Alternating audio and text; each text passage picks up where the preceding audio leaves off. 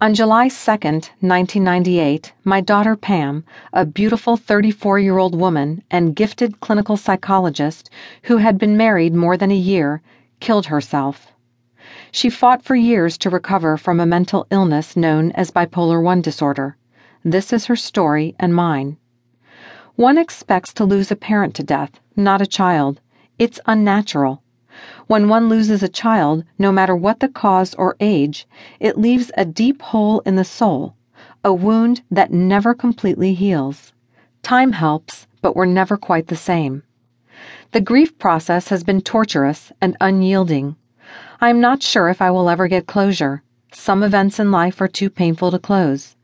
The pain is a reminder of the love we once shared. But perhaps closure is not necessary to heal. Perhaps healing can accommodate imperfection. Perhaps the best we can do is to remember what we had and not what we lost.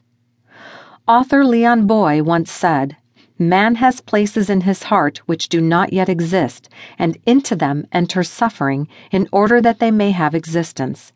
Pain, suffering, anger, sadness, sorrow, despair, acceptance, letting go, and moving on are all part of the task.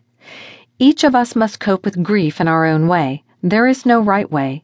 Time helps, caring, supportive friends help, talking helps, and counseling helps.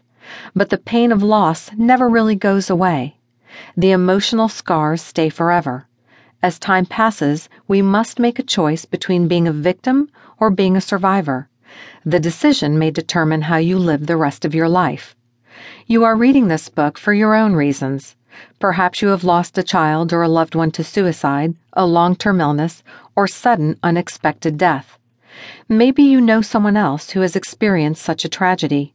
You may even wonder if suicide makes the loss more tragic than loss from an accidental death, murder, or natural causes.